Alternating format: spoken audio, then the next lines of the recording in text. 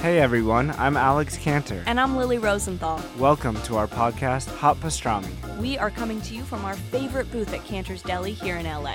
We're going to invite some of our friends to join us for a chat over some matzo ball soup and pastrami sandwiches. So join us for new episodes of Hot Pastrami every week on Apple Podcasts, Spotify, YouTube, or wherever you listen to podcasts. See you soon. Bye.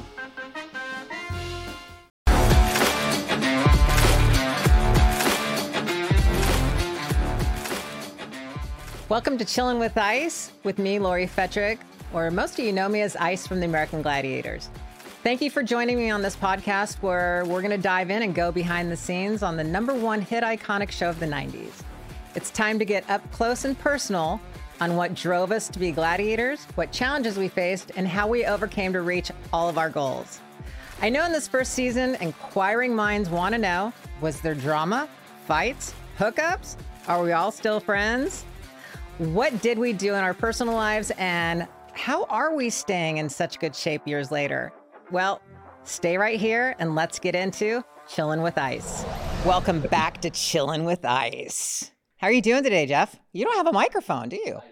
Oh man, my engineer Jeff does not have a microphone today, but that's okay. We've got a really special guest today, and I'm really excited about speaking with him. It's been a long time since we actually got a chance to catch up here. A little bit about his background is, and I know everybody's going to know who this gentleman is. He started out with the New England Patriots. He went to the Browns, ended up with the Raiders, and we are going to be talking with Bob Golic today. How are you, hon? I'm doing very well. How are you? Oh my God. With Ice. I love that. Thank you. That's perfect. That's perfect. I thought so. Look at the way you're sitting. You just look like you're chilling. I am. That's what it's all about, is just, getting back with some of my friends that I've had, the pleasure of knowing all these years. And I mean, you were one of them. And I was talking the other day with a friend of mine, and it's like we started going back and reminiscing. I mean, the first time I ever met you was at the Goofy Games in Disney down in Florida, Disney World. Yeah. I mean, because you sent me that picture of you hitting me on the head with a giant hammer. Yeah. Inflatable hammer. I think it was inflatable because I don't remember leaving any marks on me. So I don't know. That goes, oh my gosh, that was so much fun down there. Oh, the Goofy Games were so amazing. And so that was actually, I want to say, probably my second to third year on Gladiators. And, they started really trying to push us out there, doing personal appearances, get the show moving. And then, so when they sent me to the Goofy Games, I was like, what's this all about? And they had these elaborate sets, that were bigger than life. And I remember you were there, and probably some of the other Raiders were there, and you and I just hit it off, and we just started laughing and having so much fun. Yeah. And that was the start of our friendship. It was for those, well, I mean, I don't think they do it anymore, but it was at Disney World down in Florida, I believe, right? Yes. Okay. Yeah, so we're down there, and there had to be 20 or 30 TV stations. And each TV station took one or two athletes, an on-air person, and they had to pick somebody had to win a contest to come in. So you had 4 people, and basically we all competed against each other. And by the end of the day, at about 5 o'clock, all the TV stations were up on that hill, trying to do their little on-air stuff. That was more fun than Goofy Games. Oh my God, I remember, and it started raining. I mean, it was such a good time. I mean, we had a lot of good times. And then after that, I remember, I actually signed with the same manager that you were with and a bunch of other Raiders, Randy Piskin. Yep. And then you and I went to the opening here in Los Angeles, the very first CPK, California Pizza Kitchen. I don't know if you remember that. Yeah. I couldn't believe that the pizza could be that crunchy and flat. Exactly. I remember thinking, who puts barbecue sauce and chicken and onions on a pizza. And a white pizza. I don't want a white pizza.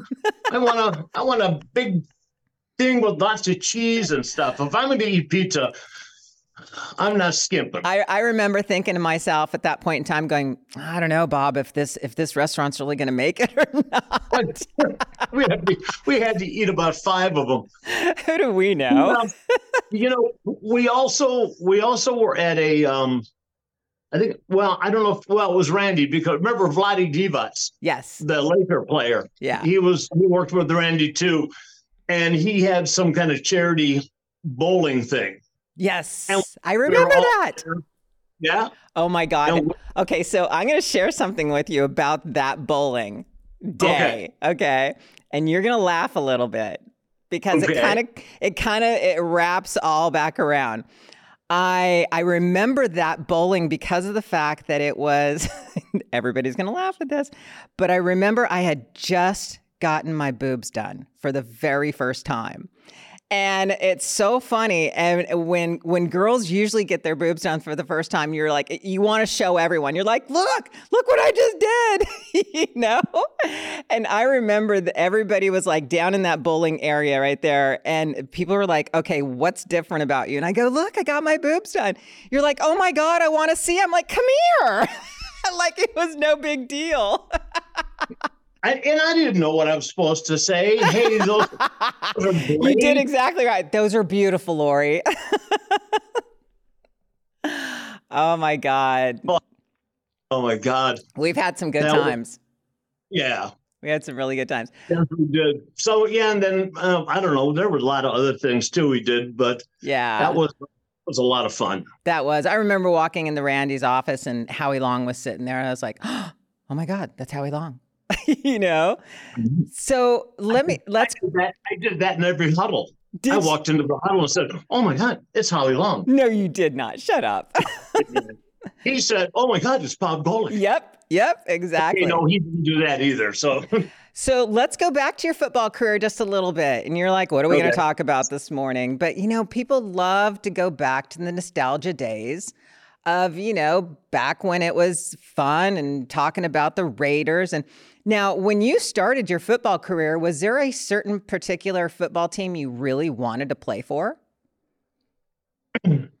I think at first I didn't even think about the fact that I would be able to make it into the pros. I grew up in Cleveland, so if it ever came into my head, it obviously would have been here. But as I was just told somebody the other day, when I was in grade school, and after the game was over, and I was in the back seat, and Mom and Dad would drive me home, and I'm just in the back going, oh, and my mom goes, Bobby, can I get you some aspirin or something? And I said, no, Mom, let me enjoy this for a while. And she smacked my dad and said, you did this to him. You've got to embrace that. How it is when you're working out or doing things. I mean, hell, you tackled on Gladiator, but better than 3/4 of the guys on the team. And that's. Don't tell them I said that, though. Well, no, you said that way back when, and that has stuck with me ever since. I remember you saying, oh my God, you tackle better than some of the guys on the NFL. And I started laughing. It was, the fact that, if you watch football today, you see these guys just grabbing and trying to slap the ball away and get a fumble. And I don't know, I was always taught, and obviously you knew the way, just you knock them to the ground and then you decide what to do with them. I was going to ask you that question, actually, is what do you see today watching football that is so different back when you played? Okay, first of all, for the viewers, okay, let's talk about when you played. I'm not going to age you, Bob, but what the hell, we got to go there. We already talked about your boobs, so you might as well go. Exactly. You started, what I have on my notes here is you started with the Patriots back in 79. Is that correct? Yeah. 79 to like 81. And then you went to you played with the Browns longer than anyone, it sounds like. Yeah. Well, I had got drafted by the Patriots coming out of Notre Dame, and that was kind of the time where I started feeling like, hey, maybe I can do some pro thing. And my dad was very helpful, wanted to I'll do anything to help you out and work you out and stuff. And then one day he just said, and remember, I only get 25%. And and of course, at that point, I'm not thinking of anything going, of course, Dad. Yeah. So, but he never asked for it. So Hey, I never did. Who was the coach back then? Who was the coach of the Patriots when you played? Patriots was if you a guy remember. named Ron Earhart. Okay. I was wondering when Belichick came in. No. Actually, he came into Cleveland like in '96. He coached there for about 4 years, and nobody liked him. Players didn't like him. Media didn't like him. Fans didn't like him. Why not? He was just, he's basically what he is now. He's just, this curmudgeon-y old, well, he was younger, but so nobody really got into it with him. And he obviously jumped around, and then it turned out that that was his style. Okay. And he started winning football games, and that's it. So, but I played for the Patriots I was going into the 4th season, and I was a linebacker. Mm-hmm. I was I was a lot more like you were on, running around, making the tackle. So I had going into I was 23 years old, 24 years old, and they had just drafted another linebacker that was 21 years old. And I said, oh my God, they're replacing me with a younger guy. and so I tell the coach, I said, listen, if you're going to get rid of me, can you do it this week so I have a chance to, I don't know, get picked up by somebody else? Mm-hmm. And after the game was over, he came up to me and he said, he walked into the locker room, and I was sitting there with some of the other linebackers just shooting the breeze, talking about the game. He walks in and he's like scanning the locker room, and he makes eye contact with me. And as soon as he makes eye contact with me, all my friends just were like cockroaches. They just like took off. They were like, they felt like they were going to get, it was just being too close to me. They'd probably get cut. So it was, and then that guy took me upstairs, and halfway up, I realized that he's sobbing. And he had just come from college, from a coaching job at college. And he said, I've never had to do this before. Wow. And I'm like, I'm thinking, me either. Right. It's a lot harder on my side. Yeah. I'm the one, you still have a job when this is over. Yeah. So I ended up patting him on the back and saying, listen, it's going to be all right. I'll end up somewhere. It'll be great. And blah, blah, blah. And I just walked outside, and I'm realizing, what the hell just happened? Yeah, exactly. You started consoling the coach that just cut you. Yeah, exactly. So drove home the next day. The next day was I got a call from the Browns, and they said I actually drove to my parents' house back in Cleveland. The Browns called me, and they said, how do you feel about playing nose tackle, defensive line?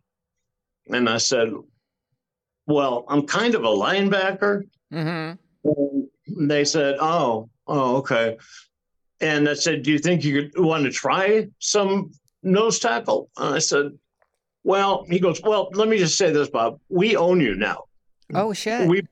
We bought your rights. So it doesn't matter if you think you can play nose tackle or not. You're playing it. And of course, I'm like, oh my God, I've always wanted to. That's just like my dream come true. Right. And at that point, I was about 235 pounds, and they put me on the defensive line. My first game as a nose tackle was when I was with the Browns. We were in LA, and we were playing the Raiders for the last preseason game. And I had to line up against Gene Upshaw and Dave Dalby, and I mean these monster guys that just had all the reputation, and I was just flailing in there. In fact, many of them said to me afterwards, "You're like the dirtiest player we've ever played against." Really? And I said, "I don't know what I'm doing," and that's why. I know. I didn't know what I was doing. I mean, the Bengals center just came up to me. I had 2 sacks against Kenny Anderson, and the center comes up and he goes, "You're the dirtiest that I've ever played against." Now, why but why? What did you do that was such a dirty player? I slapped him in the side of the head a lot. That's awesome. You know, just I was whacking, I wasn't very... I mean, now you watch guys now, and they're very good at finding, tapping the right place, grabbing the right place. I was just beating on it, doing your thing, just doing my thing. And let's go back to that question then. So, what do you see today in football that's so much different than when you played? Are they different style? Are they bigger babies? Are they, I mean, what do you see today compared to when you were playing back then? What do you think? You answer that question. I asked you. You threw out the bigger baby thing. I don't think they're babies, but they've been raised a different way. Mm-hmm. They are, I was raised, my dad taught me how to play ball. And as I got older, he said, "Listen," he goes, if you're well enough to get up and walk off the field, you should just stay in the field because you're well enough to play. And so I tried to never come off. And I just realized that if I do, somebody else is going to come in and play my position, and maybe he'll get to keep it. So I'd be one of those guys that take a good shot, and I'd just be kind of bent over, and the coach would send out my backup, and he'd start running out, and I looked up at my backup coming out. I said, "Get the hell off of there! You get off the field!"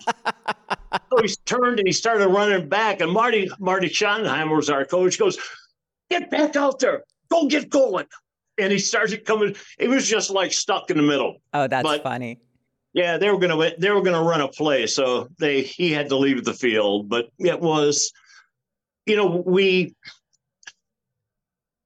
understand this. You feel like a warrior because you're doing something that not many other people can do. You're doing something that. In fact, somebody asked me yesterday about the pain and the hurt, and I said, think about going outside and falling down, even on the grass, and you get up and going, "Oh, my back is tight," and we were hit like 9 times before we hit the ground. Yes. So, but we got used to it. It was just kind of the way it was, and the idea of playing with injuries kind of lent itself to that, that Braveheart kind of attitude. They just chopped off my arm, but I still got another arm. Yes. Or is that Monty Python? But you're right. It's that competitive spirit that was, in your belly. That's just like, you just keep going no matter what. These guys are raised differently in the sense that they know that they're supposed to come out often. They rotate these guys through. They want to keep them fresh. They want to keep them not worn out, and so they rotate the guys around as much as they can. And I don't know. I felt like I played better once I was in my second wind, and I was just your element. And I just felt like when I started the game, I just felt like crap. I mean, it's like driving a new car off the lot. Yeah, being very careful and stuff. And you get home and you realize that you got stone chips all over the place, and you go, screw it. And then he just started banging around, and that's kind of the way it was. But it was all about the warrior side of things, and I know it was weird. But you understand, right? But I don't think it's weird. I just think it's a different time. You're absolutely right. I mean, back then, you can watch the football games and you could see the difference in then and now. I mean, to me, I don't know much about football. I know enough, you know what I mean? And I love the game. But yet, I can see definitely a difference in players. There's no doubt whatsoever. Well, also, and one of the other things, too, is when you're pass rushing. My dogs are scratching at the door. Oh, let them in. Let them in. How many dogs do you have? I've got 2 dogs. I've got a furry French bulldog. Come here. Oh. Oh my God, he's huge. He's so cute. He's like a French bulldog, supposedly. DNA says he is. Yeah, French bulldog. But he's got long hair, and I don't know. It almost looked like a Pekingese, but a bulldog. Yeah, and he's evidently they're kind of rare, but somebody didn't want them, so we took them. Oh, that's and so then cute. the other one's Dakota. We rescued a pit bull. Oh, nice. And he was 10 months old. And when we got him home, we fed him, we did all the things, and he never really got very big. Mm-hmm. And I said, we got to get a DNA test on this. So we took him in, and it turns out that mom was an American Staffordshire Terrier, which is one of the pit bull breeds, and dad was a Chihuahua. What? That's hysterical. Dad was a Chihuahua, and my first thought was, did he have a trapeze? What the hell? How did he do it? Exactly. How did they do that? Who knows? First started thinking, I don't think we even had a party like that after a football game, but that was something. Yeah. So so we call him now, what do we call it? Pit Wawa. A pit Wawa? Pit Wawa. Oh, how cute. Or a Chia Pit. A Chia Pit sounds cute, like a name. So, Bob, let me ask you, we're going to go back to your football just a little bit, and then I want to talk about your radio show a little bit too. When you went to the Raiders, I'm going to ask you, what was your favorite team you actually played for? Raiders, New England, Browns? Well, I think Patriots I loved because I got a job. Yeah. And I was playing pro ball.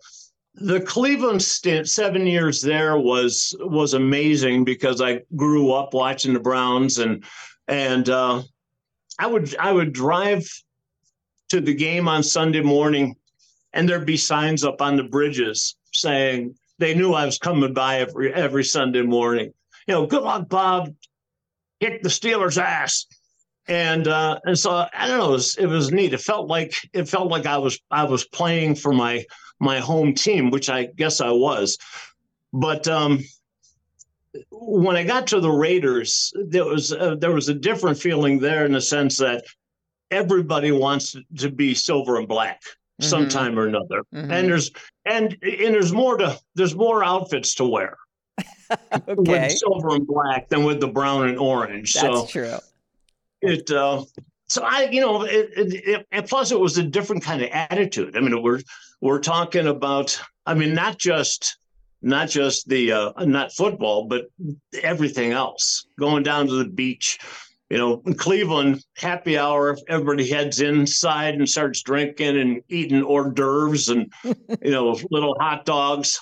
And I come out there and happy hour, people are heading down to the beach and, skating, biking, volleyball. And I said, this is way different. Yeah. A lot more. So then I got, then after the game, after I got done playing, then I started doing some other stuff with TV and stuff. And I don't know, it just was a lot of fun. So I spent about 15 years out there. So what took you out of football? Was it age? Was it injury? Was it you're just done?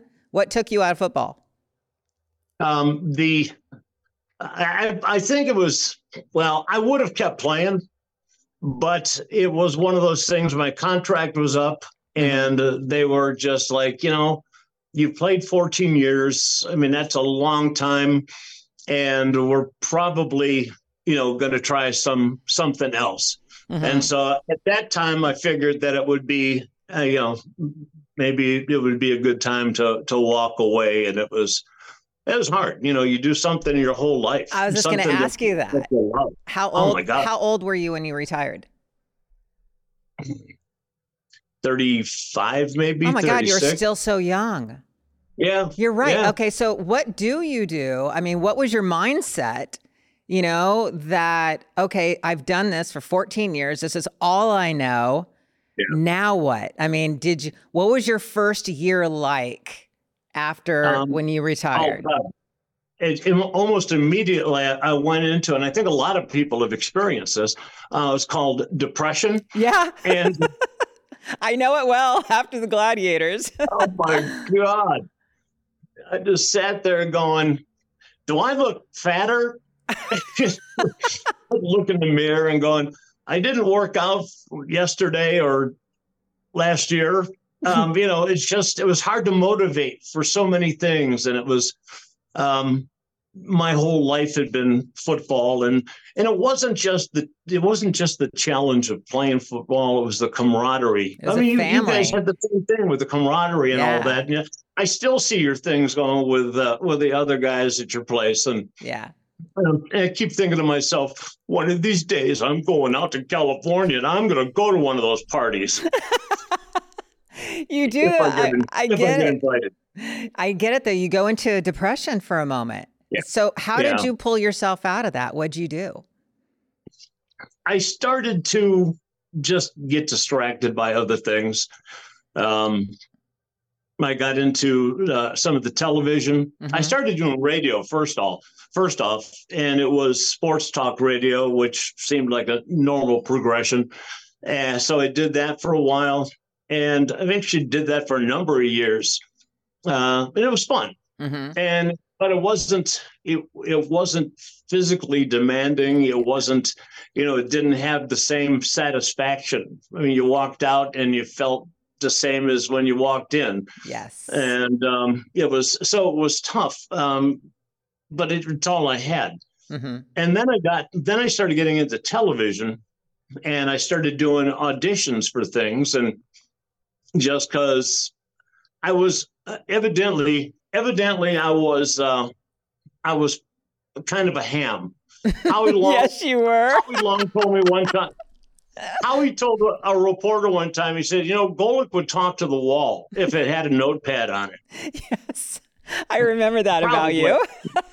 Yeah, they knew me. Well, but I ended up, I met some guy, and he goes, hey, I want to talk to you about doing a show and coming on a show. And I said, okay. And I knew the guy's name. I can't remember it now, but it was a show that Shelley Long from Cheers was doing.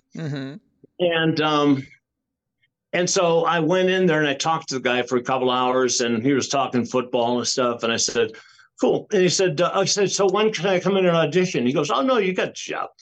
So nice. I ended up going, hey, that's kind of cool. That was easy. And I did that. It was fun. It was Shelley and, a couple of people that I recognized. And then I got approached by Coach.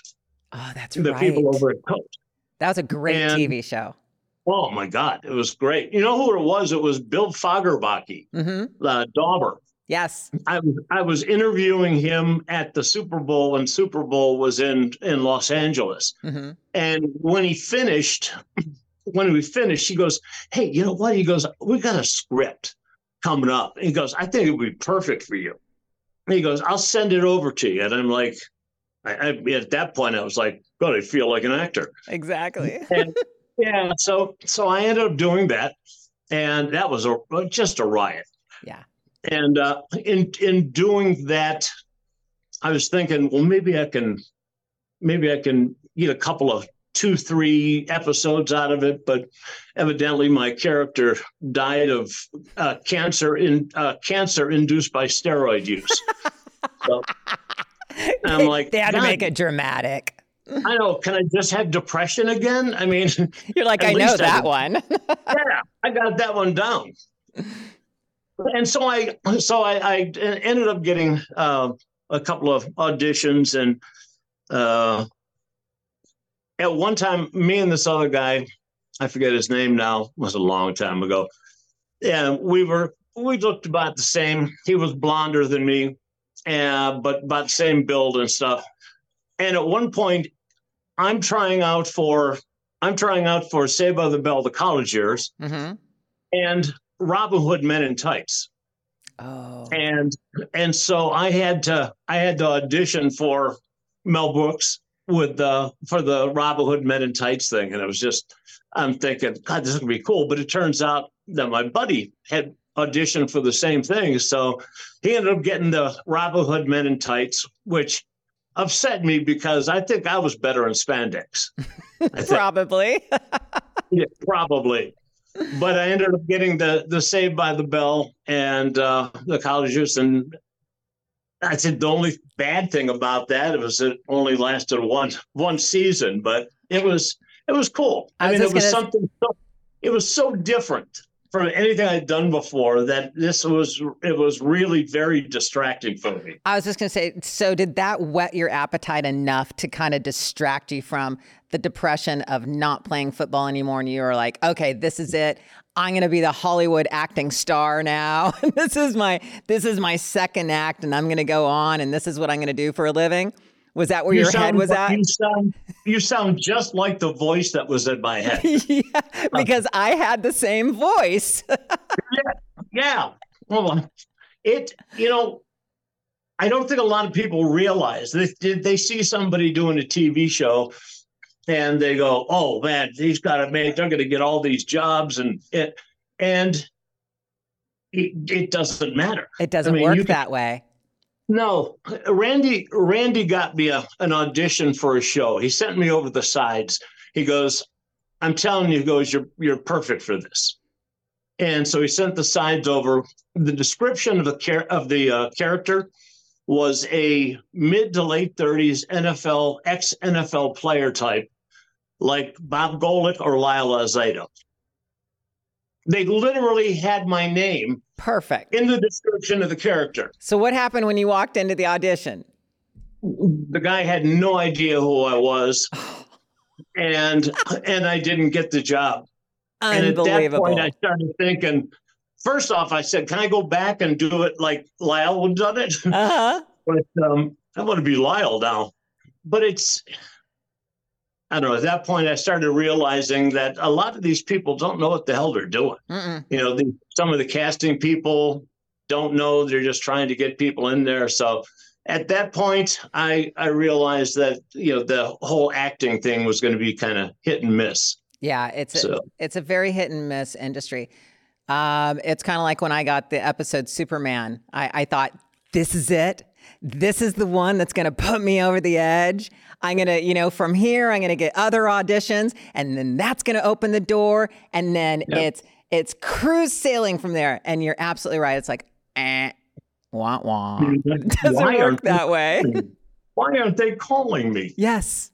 Why aren't they knocking down my door? I'm perfect for that part. I know. I was Saved by the Bell. You were Superman. I mean, my God, you should have had your own hero.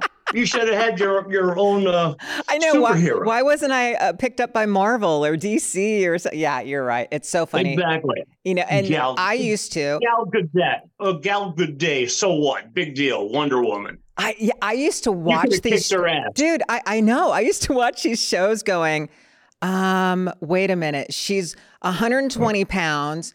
There's absolutely no way that physically she could kick this guy's ass. It's like, why can't I be playing these roles? And so I get exactly. I mean, yes, I'm your little voice. You're my little voice in the head. And So when you discovered, okay, this is maybe hit and miss, is that when you kind of started going back into radio, or what'd you do after that? Yeah. Yeah, I actually started going into NBC had talked to me about doing NFL games. And so during the week, I would do a radio show. And on the weekends, on Friday, I would fly out to one of the games and call the game, come back, do the radio show during the week. And, next weekend, go to another game. So it was busy. Yeah. It was busy. It didn't have the same, it kept my mind off of things. Mm-hmm. But, obviously it wasn't the same, and it just was so hectic all the time. So I did NBC for about 4 years, maybe 5 years. And then I got a call from CNN. CNN at one point had done a combined with Sports Illustrated. So they called it CNN SI. Okay. And I went over to them, and they were having a pregame show, kind of like what Howie and those guys do over at Fox. Right. And I said, oh, man, I'm going to kick their ass. This is going to be great. And so I get over there. First off, the guy that's hosting it is an old buddy of mine from Cleveland. So I'm right there. I'm thinking, okay, I didn't earn this. My buddy got me a job. Maybe. And then the guy that I'm working with is the head coach that cut me from the Patriots. Oh. Okay. It's unbelievable. And for the first 3 weeks of the show, I just kept saying, hey, do you feel good about cutting me that time? Did you think twice about it? You were messing with him hard, weren't you? Oh, big time. Big time. So, but I found out when we were there that CNN SI didn't have the rights to game footage and things like that. So the only thing we had were guys running around in T-shirts at practice, and nobody wants to see that. No, they want to see the game footage. Oh, they that's want to see too the bad. Game footage.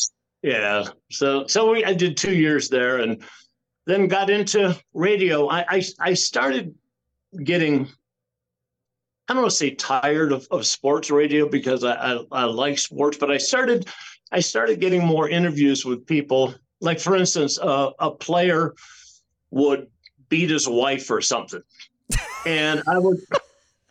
Bob, that sounds terrible.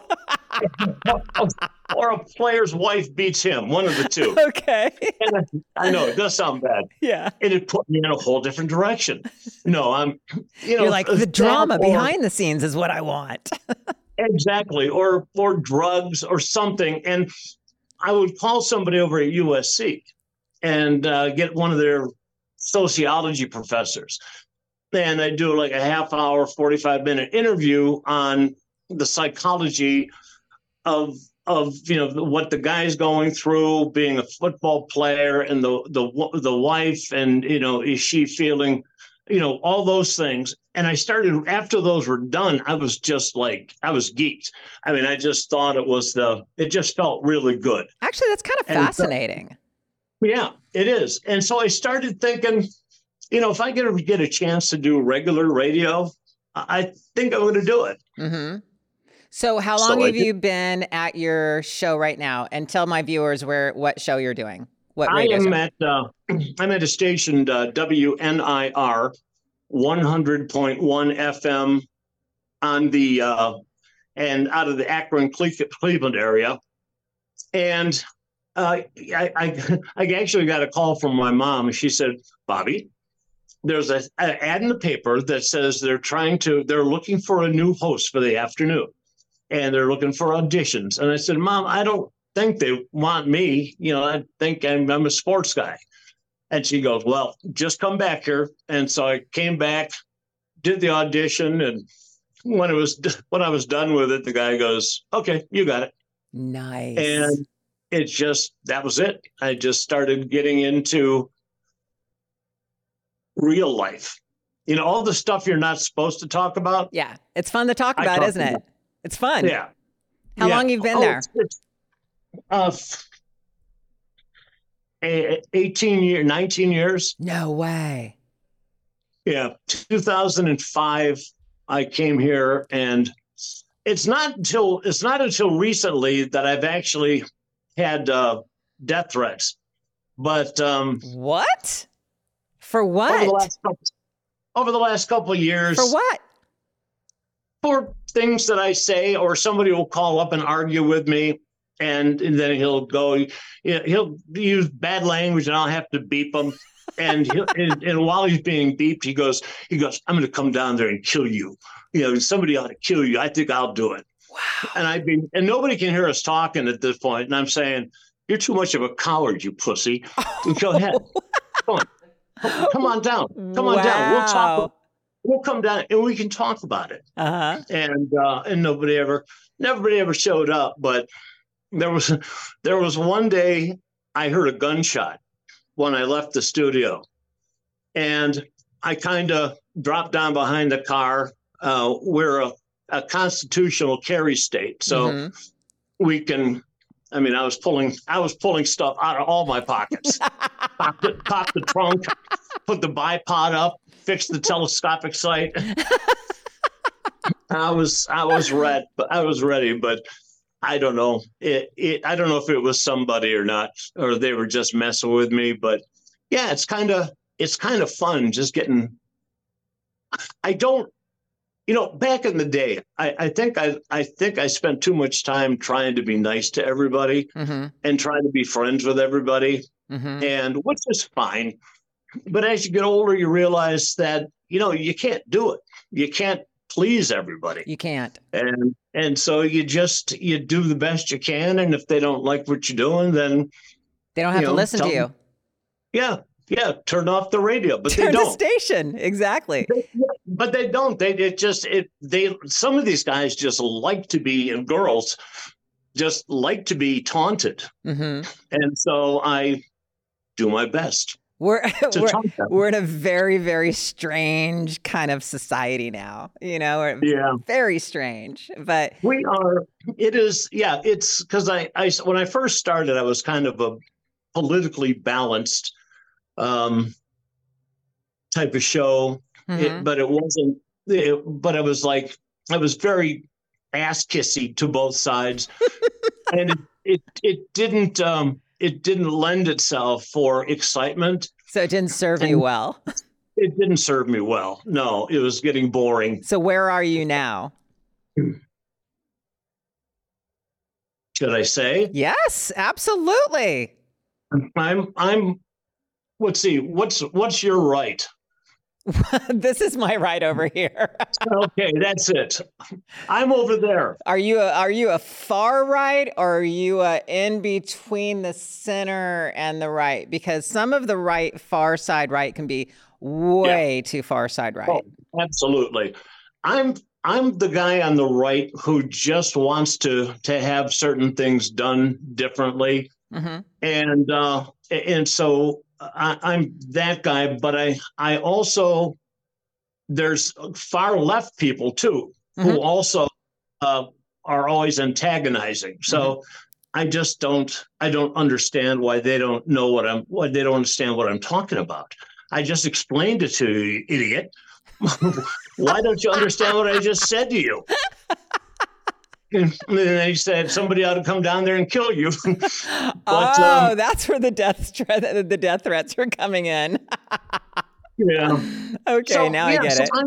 I'm more center. Well, center. Most of the people say I'm right. Yeah, right. But I'm not far right. I just think that I look and see what works, and if it's going to work and make things better, then like right now, nothing's working. No. And it's a bad thing. I mean, anybody you talk to, it's same thing. So absolutely. Anyway, yeah.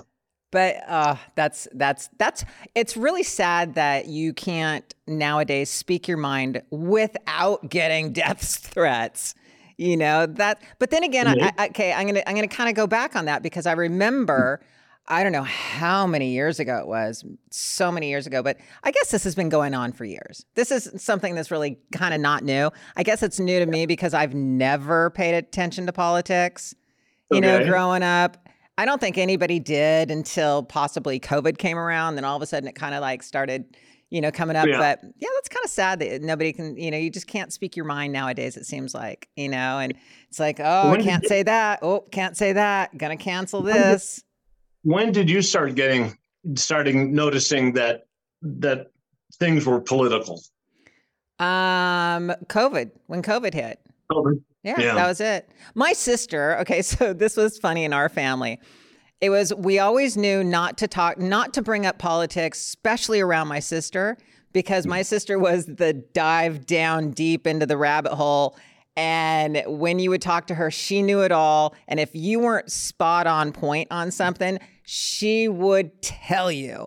So in our family, it was like, don't talk. Well, usually it's don't talk about religion or politics, but my mom's extremely religious. So we're screwed all around. Oh, so much for Thanksgiving. Oh, don't even talk about Thanksgiving. It's like I got my mom over here, super religious. I got my sister over here, super political. And I just want to have a good time, Yeah. I just know that, years ago when my oldest got married, and they came out for Thanksgiving. It's the first time her husband had been out here. And we sat down Thanksgiving, and somebody said, "Hey, how's the show going?" And I said, "Oh, pretty good." And I made some comment about Trump or something, and he just went off. Oh, yeah. There goes your whole Thanksgiving. I'm like, oh, my God. Yeah, there it goes. Yeah, so, just had to deal with that. And I said, hey, you're not even... what I hate is that people don't listen. They don't listen to you. They just, when they want to respond, they essentially just wait till you're done talking. Mm-hmm. They're not listening to what you're saying. They're not trying to understand. I mean, I try to have a semi-intelligent thing. I mean, I go with facts. I look on, all the different websites, conservative, the liberal, and I try to have it all. But when you start arguing with somebody, if you're not doing what they're doing, then they don't even hear you. Mm-hmm. And they just want to wait for you to stop talking so they can yell. But Bob, isn't that, don't you find that kind of across the board in so many different areas, though? I mean, it's not just politics. It's pretty much in general, people's opinion nowadays. It's like they don't really want to listen to what you may have to say. Like you said, they're waiting until you're done. And sometimes they don't even wait till you're done. But I think it's sometimes across the board, and I mean, I've had many conversations about health, wellness, and fitness. And with that world, I mean, there's so many opinions and, so many different things. And I'm right and you're wrong and that diet's right and you're doing it wrong. It's been that way forever. But in that respect, I mean, aren't there lots of ways to do things? There are. Aren't there lots of ways to... There's not a one-size-fit-all. Yeah. That's what I'm saying. But still, I think people want to be right. Mm-hmm. And so if you tell them they're wrong, first off, they're pissed at you. Yeah. And they want to be right. So they won't listen to anything you say because, well, I read this and the same with like I said, the health and fitness and all that. It was just I want to be right. I'm doing keto and we're doing this and I'm working with kettlebells and I started working with kettlebells. You did? Does that make me a wuss? No, not at all. That just makes you a little bit more versed in how you're working out. Because that was going to be my next question a little bit. And that is, how are you? How is your health and how are you doing after all your entire football career? Because I know just the little bit of gladiators that I did, I'm like, I feel it. So, I mean, now that you're, I'm not saying you're getting older, but as we grow older in age. All right, so would you please just say, Bob, you're getting older? Say it. No, we're all getting older. You're still as handsome as you ever were. Come on. And you're more beautiful than you ever were. See, we could just sit here and compliment each other the rest of the time. Yeah, no kidding. How are you faring? How is your body holding up? So far, so good. I mean, my knees are kill. I just kill. I mean, they hurt all the time, especially going downstairs. Going Yeah. up, not too bad. Going downstairs, it's like somebody's driving a knife underneath my kneecap, and then you get to the bottom and it's like, oh crap, I forgot something. And you're about to go back upstairs and you go, screw it, I don't need it. So you were playing at 230. What are you at today? Well, I played linebacker at 235. When I went to the Browns, I went up from there. I went to 275 to 285. Whoa. Yeah. Wow. I had gotten big time into the weightlifting. I wasn't a really good bench presser. Mm-hmm. I mean, 305, 315 was like for a couple of reps was like my thing. Mm-hmm. But I was a squatter. I hit one day in the off season, we were all kind of maxing out, and it was my turn on the squat machine and squats. It wasn't even a machine; it was just regular bar, and we put on 850. Wow. And I put on the bodysuit and wrapped my knees and put on a belt and took it off. And I had never seen a bar wobble before. I'm thinking those things are like hard metal. What the hell? It bent, I know. didn't it? It was bending. Exactly. Yeah. It bent. It freaked me out.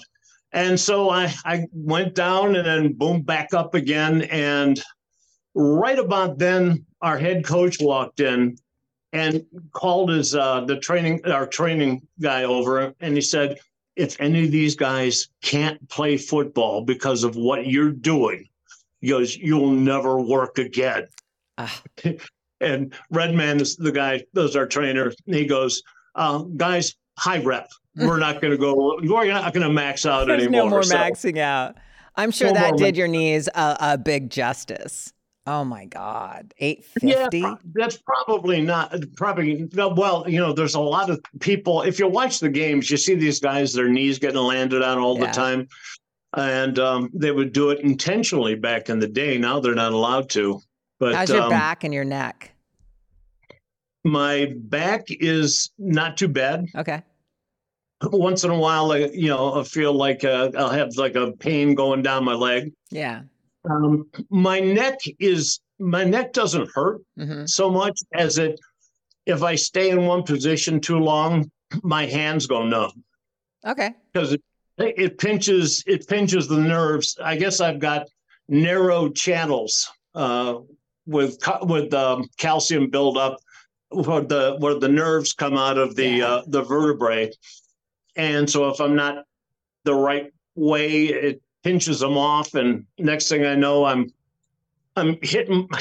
I wake up in the middle of the night hitting myself, going, "What the hell is going on?" Because you can't feel your hand doing it. So, but other than that, it's been pretty good. Most of the guys I know have knee replacements, shoulder replacements, hip replacements, and I don't know. I think it goes back to that.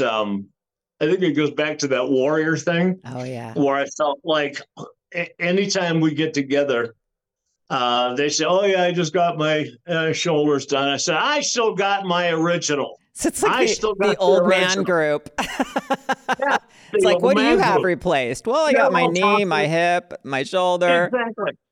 Exactly. And it's like I don't know. I love the fact that I haven't had any of the new ones put it on. I say, hey, what happens if God wants us to bring everything back? They all looked at me and walked away and drank beer. Well, I think you look fabulous. And just talking with you, you're still full of life. You still sound like you still have a shit ton more to do in your life, which is exciting. I mean, I know you have 2 kids. How old are they now? Well, I've got 3 actually. My oldest is a stepdaughter. Okay. She's like 35. Okay. I've got another daughter who's like 32. She just had my first grandson. Oh, congratulations. Which is just weird to say. I bet. Yeah, it's weird. And then my son is 25, 26, and he stopped over here. I don't want to say it too loud, but when he was in high school, he was a big kid. And so they wanted him to play offensive line because he was the biggest kid out there. Yeah. And he goes, Dad, I don't want to play offensive line. He goes, those guys are big fat guys. And I said, well, not all of them. Yeah. And so he tried and he tried. I lost his audio. Letters from different colleges. Okay. And that was pretty cool. Yeah. And then one day he pulls me aside and he goes, Dad, he loved playing baseball. And he said, Dad, I don't really want to play football anymore. I mean, this is before senior year when he was going to do it all and win awards and get a scholarship to college. And he goes, I want to do baseball 12 months out of the year, winter baseball, summer baseball. And I said, and I tried to talk to him about it. I thought I was being nice or understanding, but I don't think I was. The next morning when I saw him, I said, Gage, go out back, go get the furnitures in the pool. He goes, why is the furniture in the pool? I said, because I put it there. After I talked to him, I took all the lawn furniture and just threw it all in the pool. Oh my God. Is that your way of throwing a fit? Yeah. And I told him, I said, you know what? He goes, and I can't guarantee that it won't be there again tomorrow. Aww, you're funny. Oh my God. Good parenting. So he got over it, but I don't know. He would have been good at this stuff. I know. So what are you doing? Yeah. What are you doing besides radio? Is this it for you right now? Radio. What else do you want to do, Bob? I'm just trying to stay active. Okay. I had a horse for a while. Okay. And then it just up and died at 30 years old. Damn that. They're not even supposed to last 30 years, Bob. They're only supposed to last like 20, 21 if you're lucky. Yeah, so I guess I must have treated him very well. You did good. But so I go ride and stuff and take care, and I've got some buddies out in Vegas, and my friend Bert he's actually the guy that brought the Raiders to Las Vegas. That was going to be my last question to you. What do you think and how do you feel about the Raiders going to Vegas? I think that they're looking at it now and saying that it might be a mistake. Really? At the time, I don't think there was enough Raider fans there. I mean, they're coming from Oakland, where the whole place is the black hole. Mm-hmm. And they're coming out here to a transient town where people from all over the country, all over the world are here. And so when you play the game, if you're playing, for instance, early this season, I was out there for, I think it was the Raiders 49 preseason game. And I looked up in the stands and there was more red than there was black and silver. So I don't think they have the fan base that they had back then. I mean, the Raider fans are still Raider fans, but yes, they're just not down. But it was the same thing in Los Angeles too. I mean, we'd play the Steelers, and half the fans would be Steeler fans, and half would be Raider fans, and then the Raider fans would kick the Steeler fans' ass, and we'd say we win. So. It's all about competition. It is. So I don't know. I just don't. I don't see the same kind of mystique. Mm-hmm. Al Davis, who was the owner when I was in, he loved that word mystique, and there was with all the Kenny Snake Stabler and just some great things and stories and Lyle Alzado and now it just seems like they're just another another team, a good team sometimes, a bad team sometimes, but they don't stand out. Remember, like for instance, the old Steelers when they were back in the 70s with Mean Joe Green and Terry Bradshaw and Jack Lambert and all these guys. Names. I mean, that was those guys were knuckleheads, man. That was brutal. Yes. But I mean, they established themselves as something besides just a team of football players. I think that's what's missing today. What's that? I think that's what's missing today in the football league. You know, there's like you just said, all those famous names. It's just they're not there anymore. You know, and they're not building them anymore. Yeah. Like you said, maybe it's the rotation, maybe it's this, maybe it's that. I don't know, but one of the things that bothers me about them is that, I mean, every time somebody makes a play, or they make a sack, or they catch a ball, they jump up, and if there's anybody around them, they're basically fighting, pushing these guys out of the way so they could get out in the open. And so the camera can see them do their little dance. Yep. I was just thinking that. And I was thinking, this is a team sport. I mean, this isn't an individual sport. This is a team sport. You should be celebrating together. Yeah. I mean, that's what it should be like. And it just is. It's gotten past that. And it's just, I don't think you can tell people to do that either. There's got to be some kind of belief that it is, and it's just not there anymore. I know. I miss that. I know. I was watching one of the games yesterday, and you know they always try to protect these quarterbacks too from getting hit. Now, with all the pain and violence out on the field, there was one little bonus that us guys had.